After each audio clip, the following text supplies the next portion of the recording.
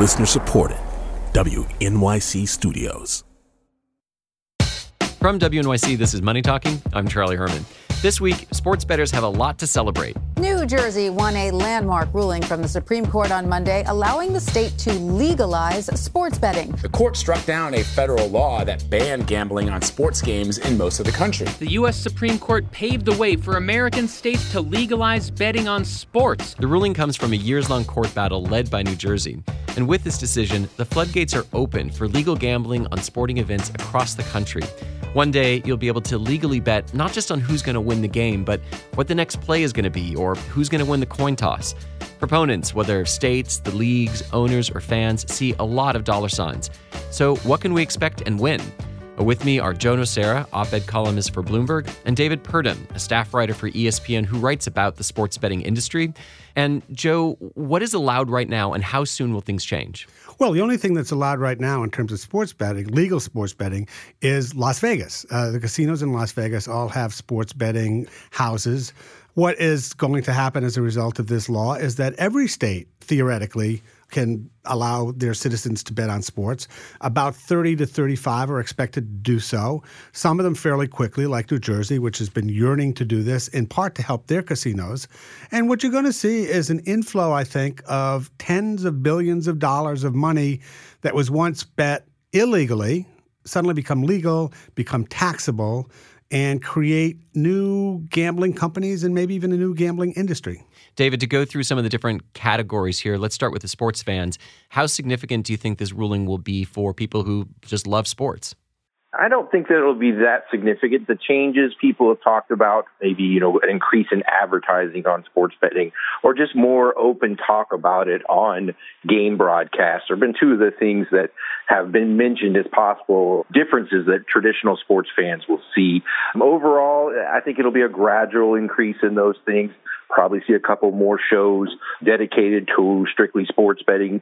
But generally, I don't think it'll be a drastic increase or difference that traditional sports fans will notice right off the bat. But you don't think that maybe more people might start paying more attention because they'll have more money riding on it? They can actually bet on it, casual gamblers? There has been a lot of speculation that we will see some sort of increase, and I think the marketing efforts by the legal sports books will generate and create new gamblers.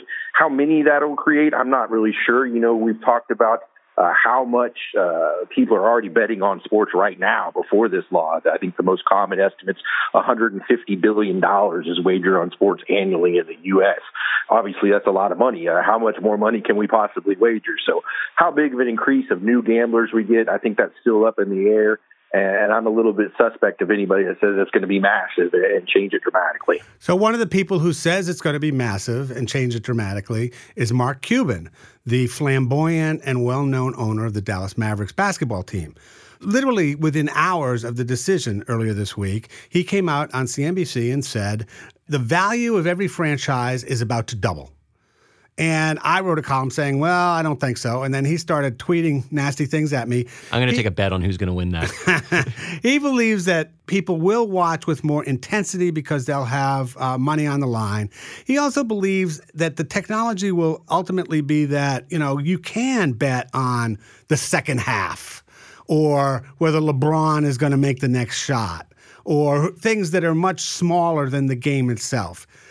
I'm not convinced that regulators will allow that, and I'm not convinced that there are that many more new gamblers to be discovered in America, which is a country that already has lotteries, it already has casinos, it already has, as David said, $150 billion already spent underground on sports.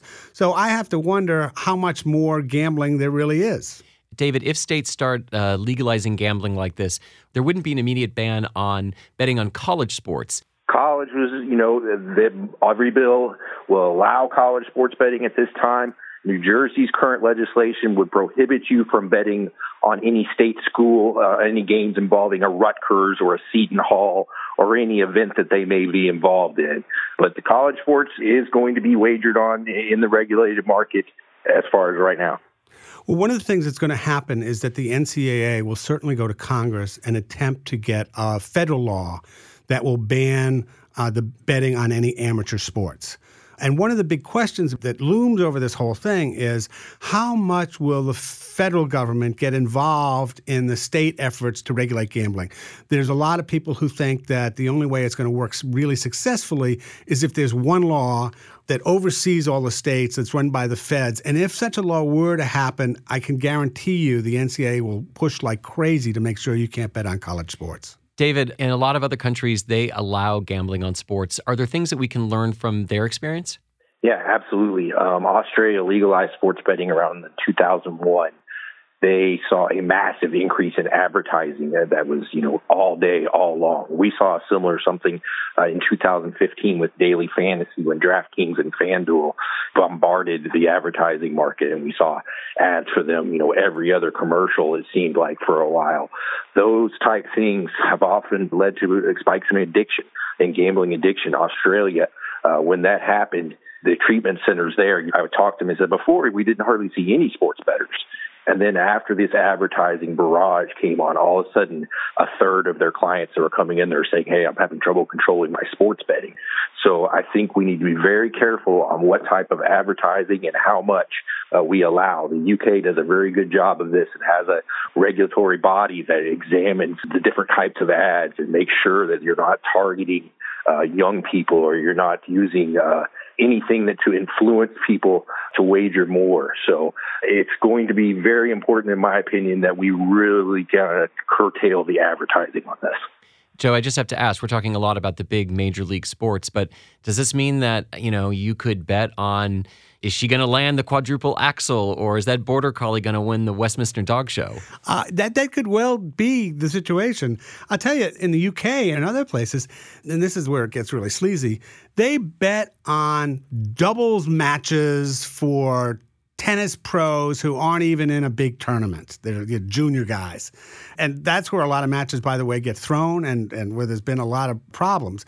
Once you do this, it's kind of anything goes except for the specific things they say you can't bet on.